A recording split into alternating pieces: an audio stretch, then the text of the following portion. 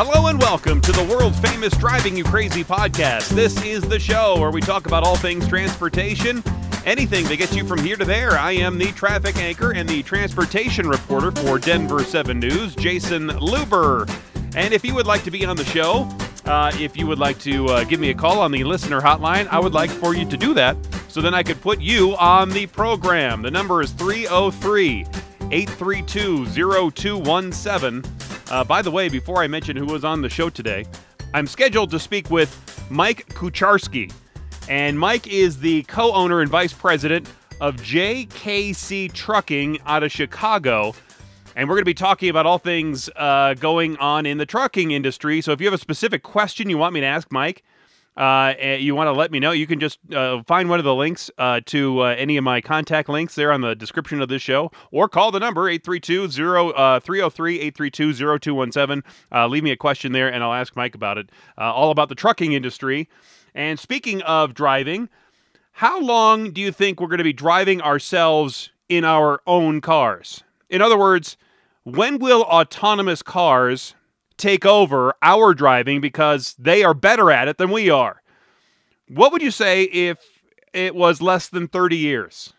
Well, in just a minute, I'm going to be speaking to Dr. James Jeffs. Dr. Jeffs is a technology analyst at ID Tech X, and he has a prediction about how long we're going to be driving our own cars, and I'll tell you this, he doesn't think we're going to be doing it for very much longer. So that's going to be an interesting conversation. I will have that here in just a minute. But first, does it seem like when you get off the plane at the airport, you get off the plane, you're at the gate area, it takes you a long time to walk down the concourse to outside security, get back into the terminal, and go find your bags at the carousel? It seems like it's a really long way to go get your bags after getting off the plane. Well, there's a person behind a TikTok account called Design Secrets. And this person claims that airports have actually done this on purpose. He says airport operators have learned that a few design changes inside the airport can ease some passenger frustrations, explaining that airlines at the Houston airport were receiving all kinds of complaints about how long it took to get their bags. Even after getting the wait down to just 8 minutes, they hired more staff to assist in getting the bags from the plane to the carousel a lot faster, but the complaints continued. So the executives used a trick, they said, to make baggage wait times shorter. And they did this not by improving the efficiency, they did it by moving the baggage claim to the far side of the airport. So by the time you arrive there, your bags are already there or really close to already being there. Now, this guy claims that complaints actually dropped down to zero at that Houston airport. Now, the trick is that unoccupied time, when you're not doing anything, when you're sitting around waiting, it feels a lot longer than when you're doing something, even if it's just walking in an airport. So waiting around doing nothing, especially in an era that values immediate gratification, and you're flipping, you go, I can't just sit here and just stare at a baggage carousel that's not moving, waiting for my bags. I have to get onto my TikTok account or my Facebook account or Instagram and start looking at something, because you can't have any wasted time, can you? So waiting around with nothing to do feels like it's a long time. You're not doing anything, so it seems longer than it really is. But walking from the gate to the baggage claim, it feels like it's a shorter amount of time because you have to walk to that destination and you're doing something. So if the bags are there, or at least real close to being there, you don't feel like it's such a annoyance that your bags actually took 15 or 20 minutes to get to the carousel. And it just, because it took you about 12 to 15 minutes to get there. I mean, it's especially true because waiting time feels so much slower than when you're doing something, right? It feels like when you're doing something or you're late for some appointment, it feels like time speeds up really fast when you're rushing to get somewhere. I guess airports say complaints went down to nearly zero after they did this. Now, I still in a lot of cases, have to wait for bags to show up at the carousel. So, but I think that's more of a problem with not only the airlines, but the airports and not, at least recently, not being able to hire enough staff to get all that work done. But you also have to walk a long way to get to the baggage carousel from the plane. But what about complaints for a long walk? Maybe those started going through the roof. I don't know. But, you hear about design changes in buildings just to make you feel certain ways and colors in buildings. Well, there's one for an airport.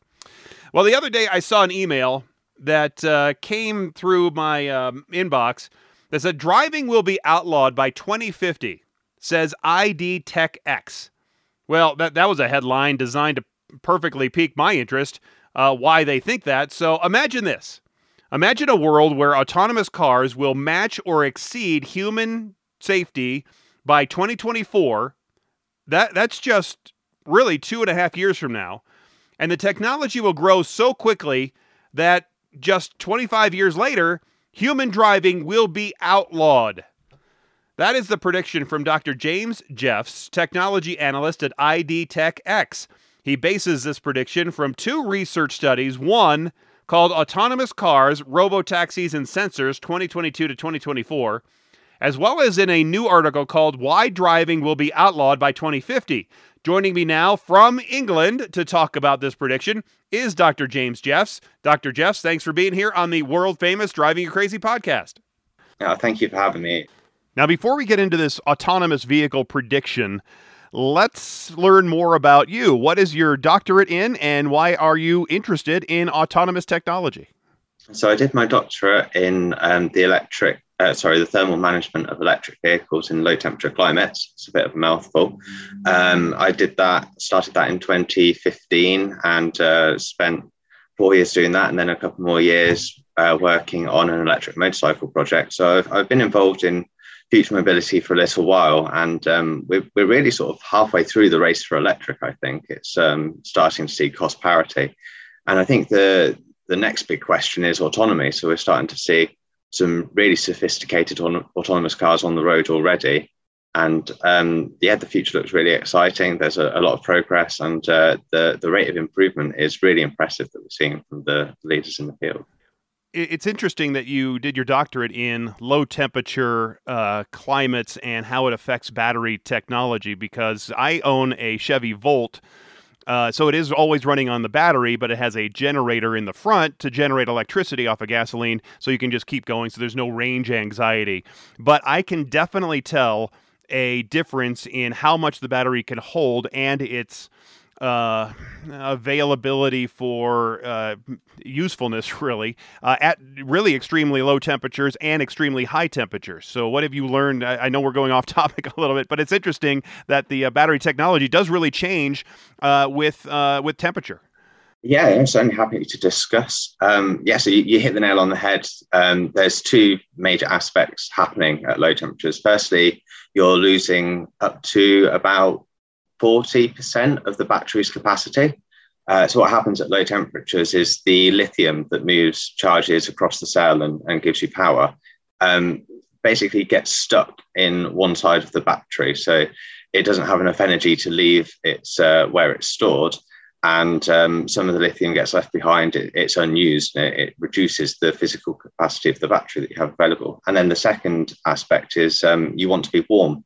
And if you're not running a gas engine, you've got not much waste heat coming from the battery and coming from the motors. So you need to spend battery energy to power some heaters.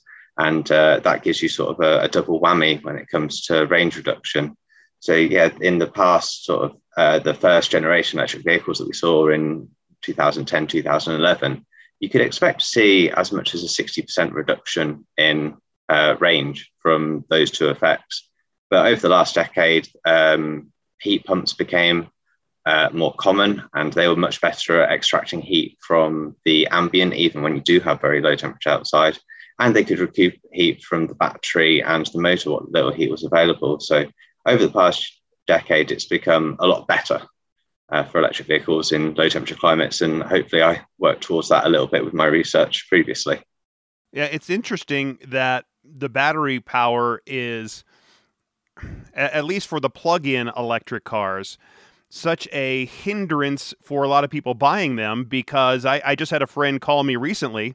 She just bought a new EV and said that she was concerned because she was driving up to northern Colorado. It was going to take about 100 miles up, 100 miles back, something like that. So about 200 miles. And I think her car had about that range, but was worried that she couldn't run the air conditioner or run the radio, and had to keep things off in the car. And I think that's a problem if you're worried about running things in the car just to run your car down the road. That's a problem for people buying them in the future. Yeah, it's a big thing when people go to buy a car, that they think of these journeys that they want to do. These, I need to visit my gran who lives 150 miles away. I need to get there and back in a day. Well, that's the limit of what current battery tech can do. And I can understand for a lot of people, it means that you just can't. Either you can't afford one of the electric vehicles that does have that range, or you think you'll be stuck with a car that won't have sufficient range, and you'll have to get gas or diesel, unless you can afford a second car, perhaps, and you can do a lot of your smaller journeys on an electric car. Yeah.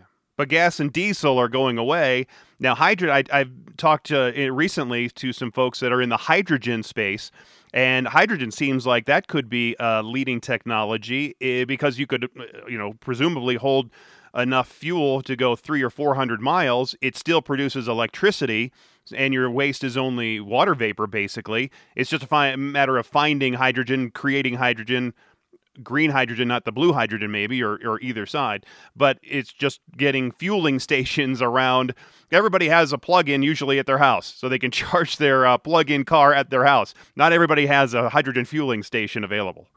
Yeah, the hydrogen situation, the technology on the cars is great. And yeah, you're right, you put in hydrogen, all you get out is water.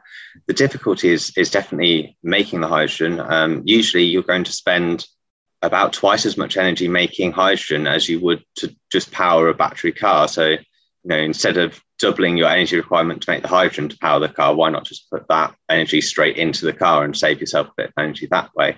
And then you've got problems like hydrogen fueling stations, which cost into the millions of dollars to build, rather than, like you say, we've already got electricity at our houses, and even putting out rapid charges, we're talking in the tens of thousands to hundreds of thousands of dollars, rather than millions. So it's a difficult situation. Plus, you've got one of the most economical ways to make hydrogen is by stripping the hydrogen molecules off of carbon in the form of methane.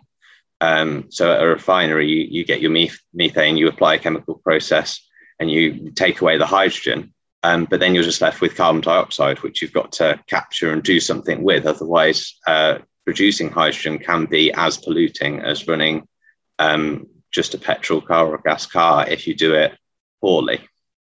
Yeah, all of those will be issues in the future. I'm talking to Dr. James Jeffs, technology analyst at ID TechX, about autonomous vehicles and the possibility of humans not driving themselves anymore. Let's get back into that.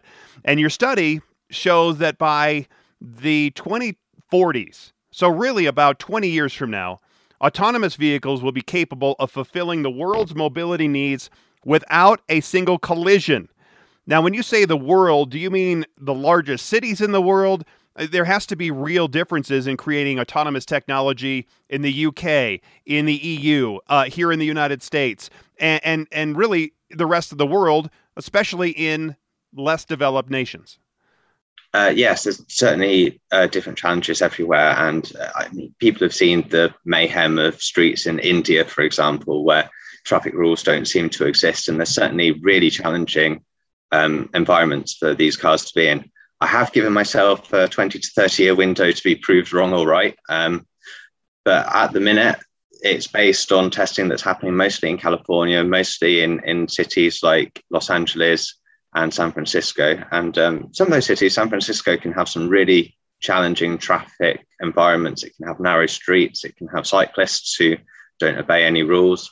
And we're still seeing the same progression. The progression of the top players who've been recording their autonomous testing has been really consistent over the past 5 years. They've been consistently doubling their safety, essentially, since 2015.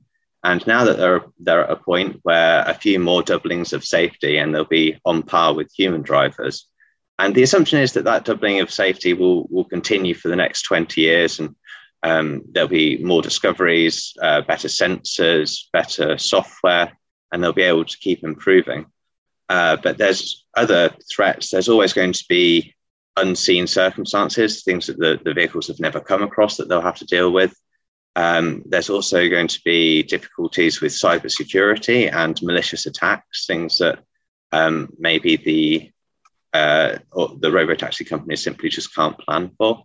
So there's going to be lots of challenges over the next 30 years, but certainly it's zero collisions and zero fatalities is something that automotive manufacturers already have on their sights set on. So GM, for example, they have their target of zero collisions, zero emissions, and zero traffic. And I think their target for that is 2050. So that's the kind of timescale that OEMs are looking at for achieving these massive results. So do you think the push towards autonomy and full autonomy is more about safety or mobility or both? Both are definitely drivers. We've seen with the rise of Uber that cheap mobility and the need to, or the lack of need to buy a vehicle has really driven their success. And in cities like San Francisco, Uber now counts for about 10% of all the miles driven. It's had that much penetration. So yes, mobility is going to be a big part of it. Cheap access to mobility. You don't need to spend all that upfront money on a car. You just use it. Use mobility as and when you need it. Also access to mobility for people who can't drive, the disabled, the elderly, anybody in those more vulnerable categories, being able to provide them with easy mobility is important, especially the ones that live in the countryside. This is something that's a bit forgotten by today's mobility solutions, is if you have impaired mobility and you live out in the countryside, there are some only very limited solutions for you. But a robotaxi doesn't really care if you live in the countryside or live in the city. It can still serve your needs. And then there's the safety aspect. So my prediction is that we'll see autonomous vehicles reaching human levels of safety in the next 3 to 4 years by 2024. And then, we've got a long time until the 2040s. In that time, I think they'll definitely be safer than human drivers. And at some point, we're going to have to ask ourselves, because we cause millions of deaths per year globally. It's humans at fault 95% of the time. The other 5% can be attributed to either poor servicing or something's gone wrong with the vehicle to cause a crash. But most of the time, it's us causing the crashes. And if another system can do it safer than us, can we really be allowed to carry on? I have some interesting scenarios to discuss with you in just a few minutes all about that. But we were just talking about some of the rural areas who might have trouble being serviced by autonomous vehicles, or at least rideshare. What about other areas of the world that aren't quite as developed as well? We were talking about India earlier. There's many parts of Africa and Asia and other parts of the world, South America, that are not really on track to see this kind of autonomous technology. Is this going to be a city versus rural eventuality, that you're only going to have these autonomous vehicles in cities and not out there in the country helping those people out? I think it'll definitely start in the cities because that's where it is now. And that's where all the trials are happening. And the most likely thing is that the trials that are currently happening will be allowed to use more and more vehicles. Then trials will become services, and services will expand city by city. In the distant future, in those very rural parts of the country, or countries that are just very rural, it's very hard to tell what's going to happen. I wouldn't like to make predictions about how autonomy is going to penetrate those areas. Because it really seems, as you were talking about in your prediction, that autonomy might accelerate the end of humans driving only in large cities like Paris just reduced and restricted thousands of parking spaces. They've lowered the speed limit, all in an effort to further limit how many vehicles come into the downtown core. London is famous for having the vehicle fee where you go into the city, the core of the city, and you're charged more for it. So is it a situation where you think in the future we will have just the major downtown urban cores of most major cities around the world really cut off to human traffic, only having autonomous maybe shuttle buses or smaller vehicles driving around, and that's all you're going to see, and then you have to drive in or to a let's say a parking lot that's outside of that city core, and that's if you needed to drive, or have trains or buses that would take you into the downtown core? I think, like you said with Paris, and like we've seen in Barcelona, cities are already becoming hostile to vehicles, is probably the best way to put it. And I think that the cities will become more pedestrianized. There'll be bigger zones where vehicles either aren't allowed completely, or where their activity will be restricted, either through not fines, but the sort of emission zone charges that we have in the UK, where only low emission vehicles are allowed in. Soon I think we'll see cities completely banning ICE vehicles in certain places. You'll have to have a electric vehicle, or you'll have to turn up in a plug-in hybrid vehicle and operate it in electric only. So it will definitely become more and more hostile to operate a conventional vehicle in cities. Because I think the charge in London was really brought on initially to lower emissions in London and try to clean up the air, less about mobility and more about clean air, right? Oh yeah, definitely. It was about cleaning up the air in London. It was getting quite bad, and there's a lot of cities around the world where the air quality is really bad, and it's about getting those high emitting, high particulate vehicles out of the city. But what I think is that's a sort of a precedent for safety, right? So we're interested in cleaning up the air to make the air safer to breathe for people. And I think when autonomous vehicles become significantly safer than human drivers, we'll see the same push to remove human drivers because they cause more collisions with pedestrians, and they're just less safe to have than autonomous vehicles. So I think the precedent has been set, and in 10, 20 years, we'll start seeing that transition of we'll be sorted with electric vehicles in city and pollution, and we'll be starting to think much more about pedestrian safety within cities. I'm speaking with Dr. James Jeffs, technology analyst at ID Tech X, about autonomous vehicles and the future of people driving cars. Will we get to the point, you think, with autonomous vehicles where we will be so connected that we could eliminate traffic lights? Because the cars are connected, they know when they're going to cross. There's no need to stop at a traffic light. One could cross this way, we could cross that way right after them, because it's going to be safe because the cars are talking to each other. Or we could travel maybe twice as fast on the highways, because you could still travel double the speed right now, feet maybe from each other, as long as a computer is monitoring every other car around them, and you take the human element out of the picture. There are definitely those really exciting features that are being tested currently. There's test sites in the UK where they're in the UK and in the US where they're testing these 5G features and what information cars can share with each other.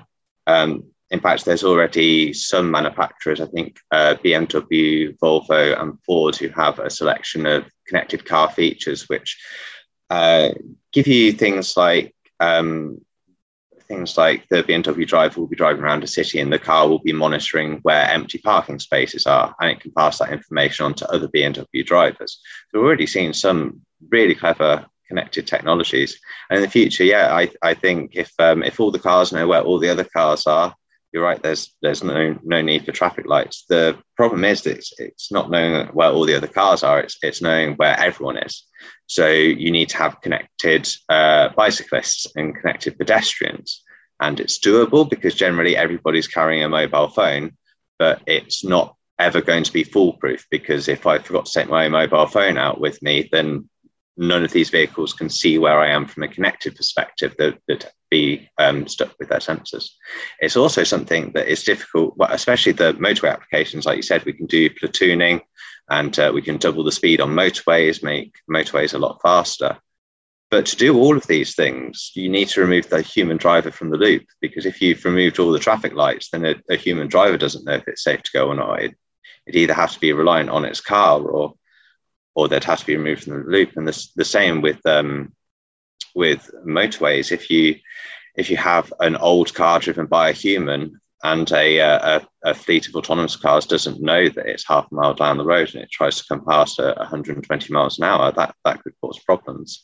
So all these really advanced features are things that I think human drivers could potentially scupper by insisting that they need to be on the roads as well. Personally, it seems like infrastructure will be a major influencer in your timeline, and maybe resistor to growth of autonomous vehicles and how many we would see on the roadways, because autonomous vehicle needs good mapping. I mean, really excellent mapping. They need good roads so they can know where they're going. They need connectivity, 5G internet. Definitely, they need the fastest and low latency internet connection that they can get. And without any of that stuff, autonomy couldn't really succeed, right? That's right. They do need a lot of support from the infrastructure, and a lot of things being put in place, more than just the sensors on the vehicle. So one of the things you mentioned was the mapping aspect. So autonomous cars use their sensors to create a very detailed map of the environment, and they can compare that to a reference map, and then they know exactly where they are. They know how far they are from the borders of the lane. They know what's coming up in terms of the road ahead. Currently, about 1% of roads in the US are HD mapped, so there's still a long way to go in HD mapping. There is still a long way to go in 5G. Typically, for the connected mobile communication, it takes about 10 years for the new technology to become ubiquitous. So we're at the end of 4G now. It's very difficult to find a city that doesn't have good 4G communication. And we're at the start of 5G, so it's going to take until the end of this decade to have really good 5G communication everywhere. And then we'll be thinking about 6G, and we'll be thinking about the benefits that might be able to bring and the challenges that come with that. So all of these things have a long way to go. And I think we're sort of at the point where we're seeing autonomous trials getting bigger and bigger, and we're not too far away from seeing trials become services in cities. It's certainly going to take until the end of this decade for those services and trials to roll out widespread across cities in the US and in Europe and China. And then, if we can continue to grow the safety at that key factor of just over 2, and everything else comes into place. We get the mapping sorted, we get communication sorted. Hopefully by the mid 2040s, we can start to see some really real progress and real strides towards zero collisions. Have you seen the fully autonomous shuttles we have here in Colorado? It's made by a company called Easy Mile. You were talking about, these test areas. Well, they're now testing, if you will, the Colorado School of Mines with the state of Colorado and Easy Mile, these shuttles that look like toasters. I went out there a couple weeks ago, and they have now put them out there on the roads in Golden, Colorado, and going around the campus, and they do it fully autonomously at about 12 miles an hour, so they're not moving very fast. They have only 6 seats. There is room for some people to stand up, and there is a safety ambassador standing on board just in case something would go wrong. But it seems like that is like the first toe in the water, if you will, of these tests of autonomous technology in real life conditions. So those shuttles are an interesting part of the chain. They're going to be, from my understanding, they're going to be used for last mile kind of activities. So say you live in the suburbs of Denver, and it's a 10, 15 mile commute to get you to the town center, the city center. You do that commute via a robo taxi, one of the Waymos or Cruises or one of those. And then if you're left sort of a mile or two from your end destination, then those rowboat shuttles would be the answer. And I think the idea of those long term is that they'll be much closer to pedestrians, so they can do it because they're narrower, shorter, a bit smaller than typical buses. And their low speed means that they'll be able to operate on pavements. And they're also usually, they can operate in reverse as well. So it doesn't matter which direction they're going in, which means you don't need to worry too much about maneuverability or them getting stuck in tight alleys or something like that, because if they've driven in there, they can reverse out just as easily.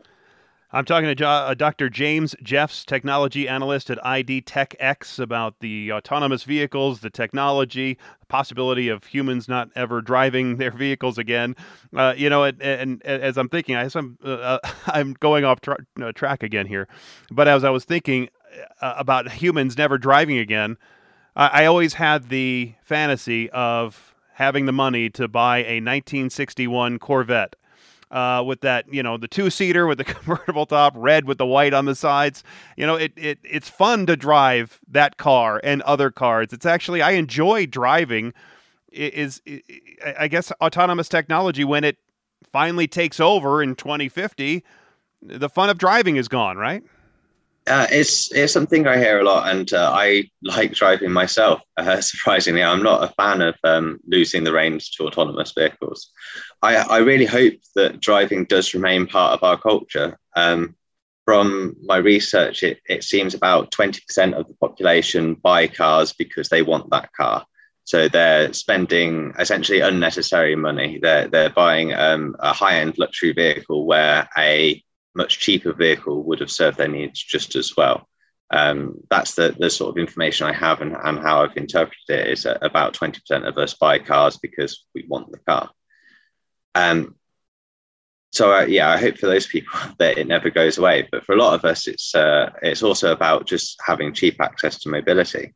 And I think when I said that driving will be outlawed, I think it certainly will in some places. Definitely within city centres, there'll be this push for pedestrianisation. But I really hope it doesn't get outlawed everywhere, and that there are parts of the country where we have designated roads that you're made aware of, that it's open to both autonomous and privately driven cars. And I think certainly the sport of driving will remain. So we'll still see NASCAR, we'll still see Formula One, we'll still see IndyCar.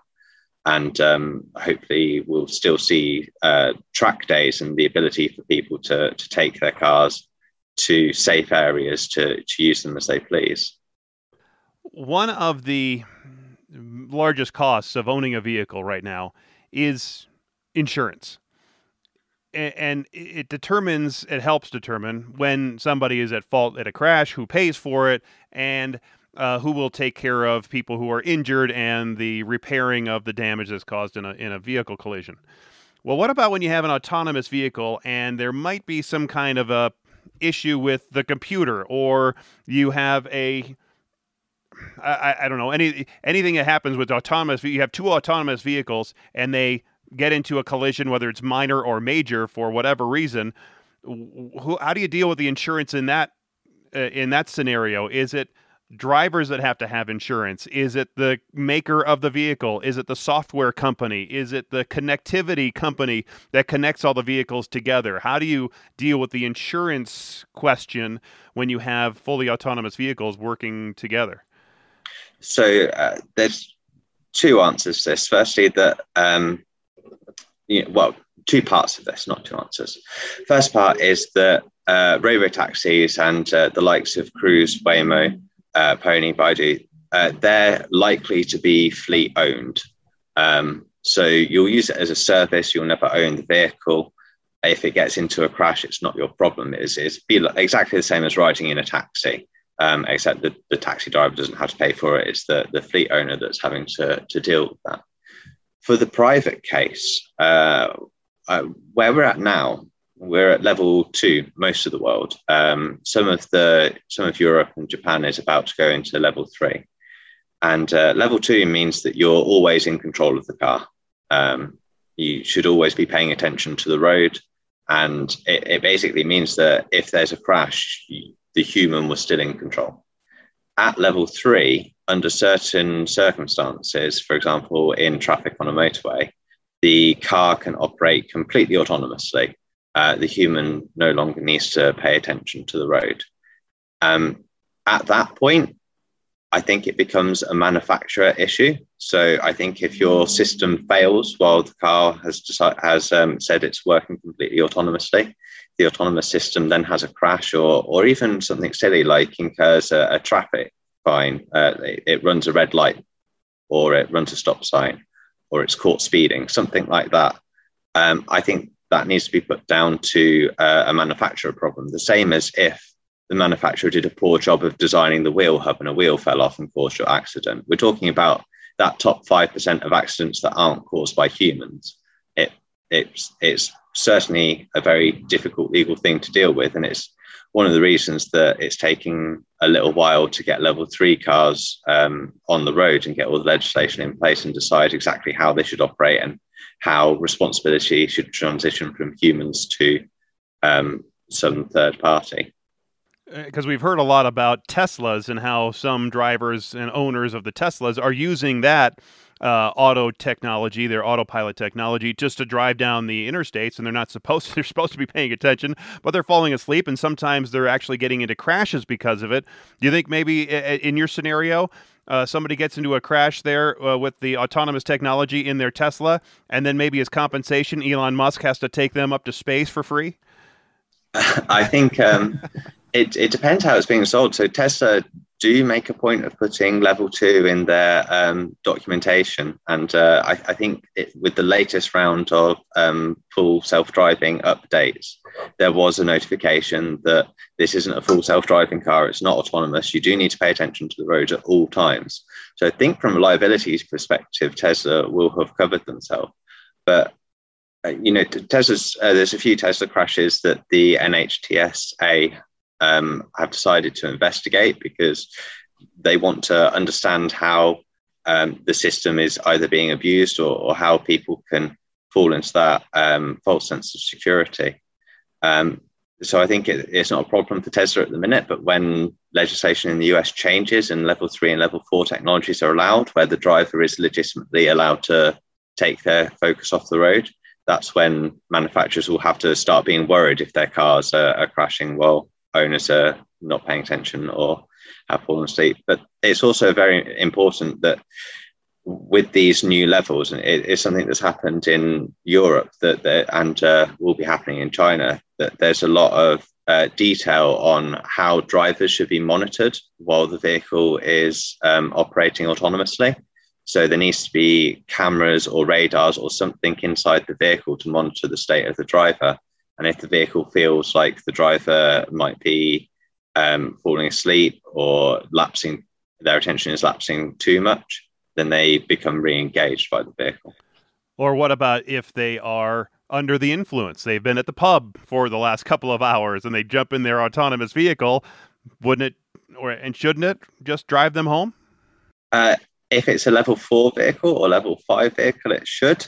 So the difference between level 4 and level 5 is a level 4 could generally go point A to point B, so home to office or wherever it needs to go. But there'll be certain situations where it might need to re-engage the driver, and it might need to re-engage the driver if the weather turns bad and the sensor suite can't cope with the weather, for example. What we're talking about when we say like we can get you could be drunk and get in your autonomous car and press home is very much an infallible level 5 technology, and that's the 2050 technology. That's the long way off technology. So I'm gonna have to wait till then to get bombed and then get in my self-driving car. I think so. I think you might still need an Uber until then. Okay, perfect. I'm talking to Dr. James Jeffs, technology analyst at ID Tech X, about autonomous vehicles. You just mentioned weather. What about weather? Right now, I can reasonably drive in a heavy snowstorm down the highway because for me, I always have to go to work, even in a blinding snowstorm. A lot of other people don't. But if I was in my own car, I can, even if I'm having a hard time seeing, I still have enough experience and a feel of how the car is driving, if I'm sliding, how the traction is. I can see enough to know how fast I need to go. But in an autonomous car, you have sensors that get clogged by snow. You have cameras that would be blocked by the snow. You have a computer that, and correct me if I'm wrong, thinks about yes or no, on or off, not I could make it. But do the computers in an autonomous car, don't they just say, this is no good and we're turning off? Or this is good and we're staying on? Unlike me, that I could say, yeah, I think I'm okay right here and I'm just going to go for it. So let's start with the sensor suite. Some sensors are more fallible than others when it comes to bad weather. So LiDARs and cameras, typically, if they get too much snow over them, they become pretty much useless. Not useless, but their performance is very degraded. Radars are a very robust sensor. They don't really mind if it's snowing or raining or foggy. They can pretty much see at their full range of a few hundred meters regardless.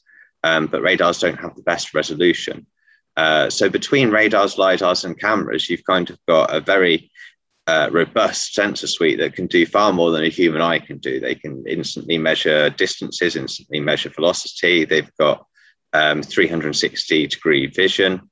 But then when it gets to poor weather, some of them are their performance is downgraded, and the software knows how each sensor is performing. It knows when it's being blocked or if it can't see, and it can reduce the abilities of the vehicle. So it might just slow the vehicle down to a crawl. It might decide that it's got too bad and pull over and ask the user to clear some snow off the sensors. But in general, the new sensors that we're seeing, and we keep a keen eye on sensor startups and who's got exciting new tech out. The sensors that we're seeing are very exciting. I've just spoken to a radar startup who have a radar that can see 800 meters into the distance. I've spoken to thermal imaging camera people who their thermal imaging camera can see the difference between water and ice on the road. So really superhuman abilities that these sensors can bring when they're working at their peak. But still, the computer, if it's processing all this information, either says go or don't go. I as a gambling man, can say I'm just going to go for it. And does a computer have that same type of gamble in there in its processing power? Does it say let's just try it and go for it and see what happens? In terms of like if it can't see very well at a junction, or yeah, if it can't see it very well, if it's snowing like crazy, and I just kind of pray to God and hope for the best. I don't think computers really do that. No, I think it's not. It's very difficult to talk to the software people who actually write the software. They don't want to tell us this information about whether or what their computer will do in these conditions. My personal opinion is, my gut feeling is that as the vehicle can see less, it will have a reduced ability. So completely clear day, it can do 70 down a dual carriageway. That's fine, a motorway, whatever. And then when it starts to snow or rain, it drops that speed to 60. And then when it gets really bad, it drops it to like 20. And I think that's how it operates. And I think if it does get too bad that the vehicle can't see, it's got multiple sensors blocked up and the weather is really that bad, then it will just have to switch off. I guess it would just have to stop. Huh. That would be interesting and quite the hurdle, I guess, to go over. It brings me to this scenario of let's say you're on a country road, it's a little icy, you have two autonomous vehicles, one is a bus coming one way, you are coming the other way, and for some whatever reason, it's just an act of God. The bus starts to slide a little bit, and the sensors and the computer in the bus and in your car, because they're both talking to each other, they both know that there's going to be a collision just because of the way the vehicles are moving with each other and how they're sliding, and they're going to be a collision. do you think the technology, it definitely can't be now, but maybe in the future would be able to autocorrect in a way or try to avoid, I would think that computers are smart enough to calculate then how many people might be injured and or killed in that kind of a collision. It can just do processes so fast that, or does the computer just say, all right, we're sliding and that's the way it is, and there's going to be fatalities or injuries? Or does the computer say, I can save the person, all the people in the bus, but the person in the car has to die? Are those scenarios, of an eventuality of the computer technology? So this is called the trolley problem, where you've got a trolley going down the tracks, and there's one person tied to the rails on one of the routes, and there's several people tied to the rails on another route. And you as an operator have to decide, if you carry on the way you're going to kill 7 people. If you pull the lever, you're going to kill 1 person, but you've taken some sort of action that's going to guarantee someone's death. And it's a difficult one, and I don't see it talked about much, to be honest. I think that the approach is just to be extremely cautious, and sort of if we go back to the trolley problem, the approach, if the trolley is the autonomous vehicle, then the autonomous driver would be driving slow enough so that it knows it can stop within whatever it can see. So with the bus and the car, I think if the conditions were that bad, the autonomous system would say, well, I can see that 50 feet ahead of me is clear, and I can stop in 50 feet. Therefore, I'll be okay at this speed. But if that visibility reduces, then I'll have to drop my speed, because I can't see far enough ahead to guarantee that I can stop before anything becomes a problem.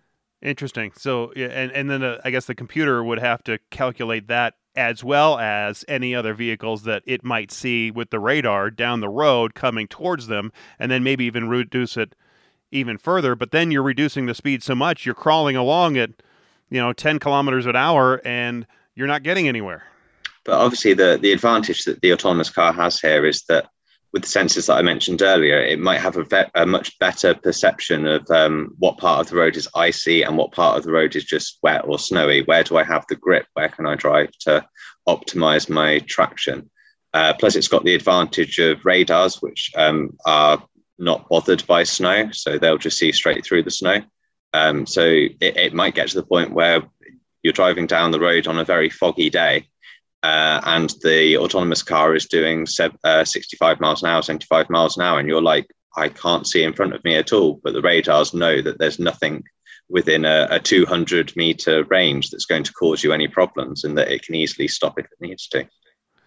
Almost like an airplane in that same regard, where they're flying with, outside of visual flight rules, instrument flight rules, IFR, where the plane is basically seeing what you can't see because of the fog.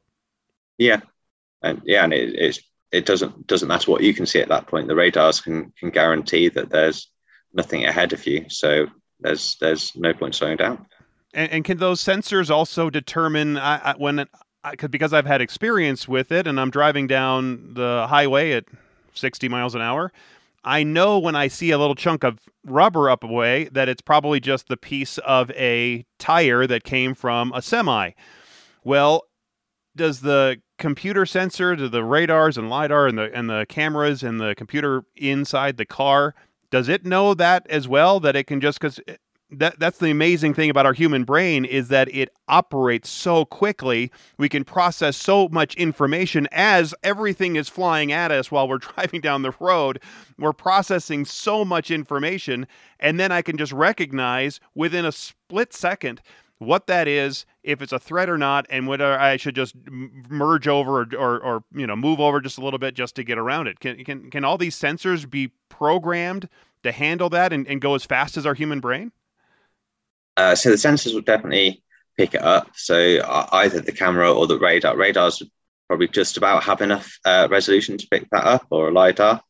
It'll be able to pick it up, classify it as a small object, The thing that we're very good at is sort of perception and knowing what things are very quickly, object recognition and classification, which is something that sensors struggle with, and simple things like a plastic bag, knowing that it's a plastic bag blowing down the road, it's going to be out of the way in no time. Software is getting much better at picking these things up. It's certainly an area that it's going to be a work in progress all the time, trying to get the object classification better, knowing if it's an object that needs to be avoided or an object that can be run over or safely passed. I think now some of the Teslas they'll just stop if they see something unrecognizable. I was reading about some other technology. There's some companies in, I think, the Pittsburgh area that have been working on the autonomous technology and the sensors. And what really has thrown them off and the sensors off are like flocks of birds that all of a sudden just fly out, and the sensors can't quite recognize what it is. You and I could pretty easily because we understand birds, but the computers aren't quite there yet. Is that something that will have to come over the next 20 or 30 years to get to the time where we're not driving vehicles anymore? It's something that will always be worked on, and there are some solutions. For example, with when you start to look at thermal cameras, they can be very good for seeing different materials. So thermal cameras will get a different reflection from a rubber-based compound than they would from a metal-based compound. So even if it's two black objects sat down the road, a thermal camera will be able to tell you this one's probably made of rubber and this one's probably made of metal. So you can avoid one and the other one's probably not going to cause you any harm. Likewise, thermal cameras are very good for seeing anything living because we have a heat signature. We're typically 35 to 40 degrees C. We emit in long infrared. And long infrared cameras at night can easily tell the difference or easily pick out a living creature from sort of the ambient background. Going back to that, it just made me think, I've always been taught, and I tell my daughters this, is that if you see an animal on the roadway, squirrel, bear, or whatever, big or small, the best thing to do is to hit it. You don't want to hit it. You don't want to kill that animal, and you feel awful if you do. But it's better if you do, because the likelihood if you try to swerve around it is that you will lose control and crash and could be either injured or killed. That is a more likely scenario than being injured or killed if you hit the animal. So how does that transition to an autonomous vehicle?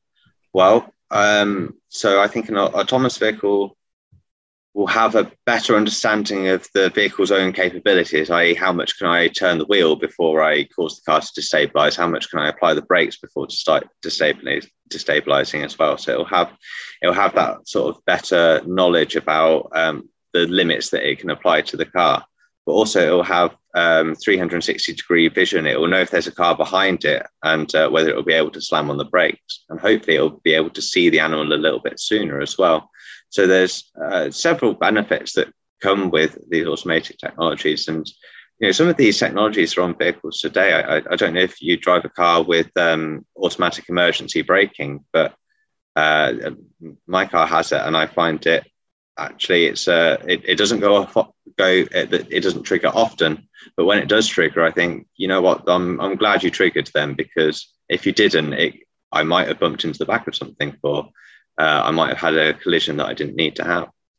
I'm talking to Dr. James Jeffs. He's technology analyst at ID Tech X. We're talking about autonomous vehicles and the future of people driving altogether.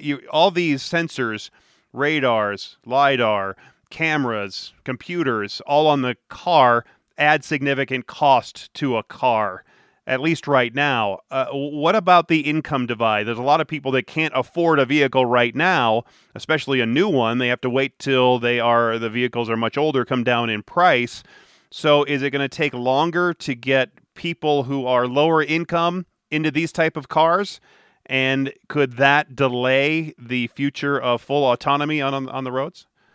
So I've mentioned that level 3 is currently coming out in Europe and Japan, and the cars that are coming with level 3 technology are incredibly expensive. So two cars that come to mind are the Honda Legend, which is only available in Japan. There's 100 units available and it costs $100,000. The other is Mercedes S-Class, which I think will be coming with the level 3 technology in fall. And that will also be in the region of 100,000. So certainly, as high levels of autonomy come out, level 3, level 4, it's going to be limited to really the luxury end of the market. Part of that is the cost of the sensors. So the Honda Legend uses 5 LiDARs, 5 radars, and 2 cameras. And those LiDARs are really expensive. I would guess that the sensor suite on that car is going to be in the tens of thousands of dollars. Those prices are set to come down. LiDAR is the dominant one at the minute. Typical LiDAR costs between, say, $1,000 and $10,000, depending on how good it is. Whereas radar is in the $100 to $200 range for a good one, and cameras are in the sort of less than $100 range. So it's affordable at the minute to have a level 2 vehicle, which I did a study recently on how many cars have radar at the minute, and found that about 60% of vehicles ship with adaptive cruise control, which probably uses radar to estimate the distance the car in front and estimate the velocity. So we're already seeing some of these sensors penetrate sort of the everyday car market. It'll probably take 15 to 20 years for, if an autonomous vehicle technology came out today, probably take 15 to 20 years for it to be available to everybody. That's in the private car market, but the movement is really towards mobility as a service, not buying the car, but just paying for the service. So essentially replacing Uber with robo-taxis. And obviously that gives a cost saving because the driver is a significant part of the cost of paying for an Uber. So in the future, the lower income folks who are riding the bus would not have to worry about buying a $5,000 car because they're not going to need it, because they can ride in a car where somebody else is paying the $100,000 to buy it, or the $100,000 bus to operate it, where you're paying far less money because you don't need to own a car at that point, and you can just use the rideshare or public transportation that's all autonomous at that point, right? Yeah, in the long term, we think it will be cheaper to use a robo-taxi than it would to buy your own vehicle in terms of day-to-day running costs. You know, when you boil everything down to how many cents is this costing me per mile, we think it would be cheaper to just use robo-taxis instead of owning your own vehicle. And the savings are coming from things like we think that the robo-taxis will be used a lot longer. They'll have a longer lifespan because they'll get used a lot more every year. So a typical American drives 15,000 miles per year. We think robo-taxis will be driving in the range of 60,000 miles per year, which helps bring the cost down because you've got you're sharing the insurance over more miles, you're sharing any taxes over more miles, you're sharing you have to do maintenance as regularly, but fleet managed maintenance tends to be a bit cheaper than privately managed maintenance. So it brings all those savings without having to pay for the cost of a driver, which drives up the price of services like Uber. And in the short time we have left, let's talk about cybersecurity. You mentioned it earlier that we're seeing so many people get hacked and ransomware attacks on their personal computer. Couldn't all of that happen also in your personal vehicle, and then you're driving down the road, you get close to a destination, or the car is hacked, takes you off a different road, parks you in some place that you are then either robbed or held at ransom until you make a payment? There's certainly some scary scenarios. So it could range from simple theft of your car. If your car is completely connected, there might be electronic routes into your car to unlock it and to start it without the need of a physical key or anything like that. It could be, like you say, they pull the car over, lock it, and ask for a ransom to be unlocked and freed. It could even be as scary as a message appears on your dashboard telling you that your brakes have been turned off and you need to pay a ransom for them to be turned back on. There are some really scary scenarios when it comes to cybersecurity, and it's why cybersecurity plays such a big part in autonomous. And there's a lot of consideration now about making every single part of the system secure from a cybersecurity perspective, and that goes as far as making sure that there's no entry points into the vehicle through a radar or a camera or like any connected part of the vehicle, any electronic part of the vehicle that has a computer chip in it. People are thinking about how can we protect this part, make sure it's not vulnerable, make sure it doesn't cause the car to be vulnerable. It seems like that's almost an impossibility with so many people, and the car has to be totally connected to other vehicles and the internet overall, and with traffic lights if we're going to get to that full autonomy. And it's already tough enough with people clicking on the wrong email link. It happened to my in-laws where they talked to somebody about, they connected to somebody that said they were from Microsoft support, and they lost a couple $100 because of it. Yeah, it's unfortunately I don't know what the answer to it is, because cybersecurity. If we try to talk to anyone from cybersecurity, they don't like to tell us a lot about the technologies that they're working on. But all I do know from talking to people in the industry and from trying to stay connected with what's going on is that it is a big concern, and there's lots of people working on it and trying to ensure safety. And I'm sure there'll be lots of tests in the future to ensure that you are protected from a cybersecurity point of view when driving these vehicles. Yeah. Are you looking forward to the day where you don't have to drive a car anymore? I'm looking forward to it being an option. So I mentioned earlier, my car has adaptive cruise control and lane keep assist, and it really makes journeys up and down the motorway a lot more relaxing. Journeys in traffic a lot more relaxing, knowing that the car will just come to a stop and follow the traffic. And I still pay attention to the road, but I need to be far less connected from the task of driving. I don't need to be changing gears or monitoring my speed. I just need to watch the car in front and make sure we don't get too close. So personally, I can see myself using autonomous technologies, especially for trips to see the grandparents, those kind of journeys, but hopefully still enjoying driving. And maybe I just won't let anyone put autonomous technology on my motorbike. I'll keep that one safe. Yeah, motorcycles. I don't know how autonomous motorcycles would work out. That seems like that would be it's starting to come. I've seen a couple of motorcycles with adaptive cruise control and lane departure warnings and things like that, and cross traffic alerts. I think ADAS will certainly come to motorbikes as well. So no more, the crazies doing wheelies and driving at doing donuts in the middle of an intersection, then take it off. Autonomous stopping could be interesting on a motorbike as well. I don't think I'd want to experience that. No, then you'd be Superman at that point. Yes, exactly. Dr. James Jeffs, technology analyst at ID Tech X. Thank you so much for your time, your information, your experience in all of this, and it'll be interesting to see how well your predictions come to fruition. Yeah, it was a nice chat, and yeah, we can speak in 30 years about my predictions and see what's happened in that time. All right, you bet. No, we'll talk again soon. All right. Thank you very much, Jason. Yeah, thanks again. All right, take care. Again soon. Okay. Cheers. Bye.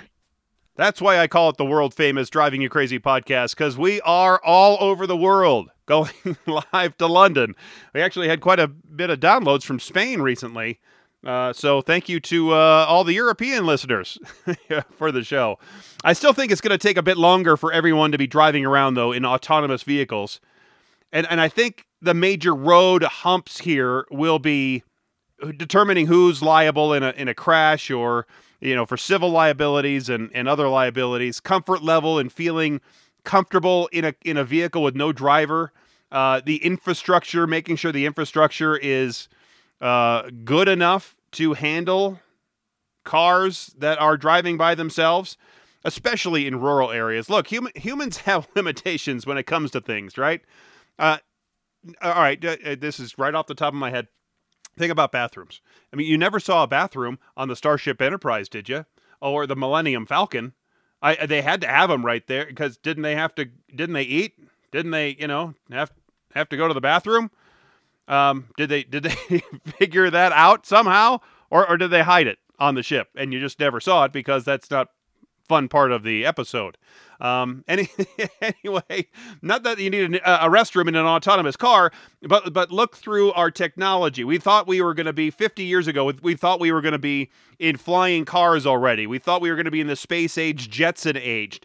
I'm skeptical about some of these predictions because humans are humans, and it's harder to get to a distant future place, that utopian place, than I think people understand, because we are humans. We're people. We have gravity to deal with. We have biological functions to deal with. And I don't think I'm making the point very well, but anyway. And I really like driving myself, and I don't want to have a car drive for me. I tend to drive, well, just a little bit over the speed limit sometimes, especially on road trips. And unless there are autonomous cars on the interstates that I would be able to program to go at a higher speed, I don't think they would let me go at a higher speed. I think they just drive themselves. You just program where you want to go, and it takes you there. And if let's say I'm driving, I don't know, 8 hours, and I can go, 10 miles an hour faster than the speed limit, presumably I'm going to be getting there about an hour or a little bit more faster by going even just a little bit faster than the speed limit, right? Because speeding really only works for really long distance trips where you have to go a long distance and then you can save an hour or a half an hour. Over short trips, it's really not that time useful or helpful, unless you catch all the traffic lights just right. But it is more helpful if you're going long distances. So I just want to be able to control my own car. That's what I have a problem with. I have a problem with that. And I think some people, but maybe you just have to give up. You just have to give up your, like a racehorse. Eventually, you just got to give it up and then just go out to pasture, sit in the autonomous car, and let it drive for you. Maybe that's the lesson here. Anyway, if you have thoughts about this, you can always send them my way. All the description links or contact links are in the description of this fine program. And if you would please give me a call, 303-832-0217. I sure would appreciate it. Anyway, thanks for listening. Thanks for being here. And until next time, I'm Jason Looper, the traffic guy. Be safe. And as always, happy motoring.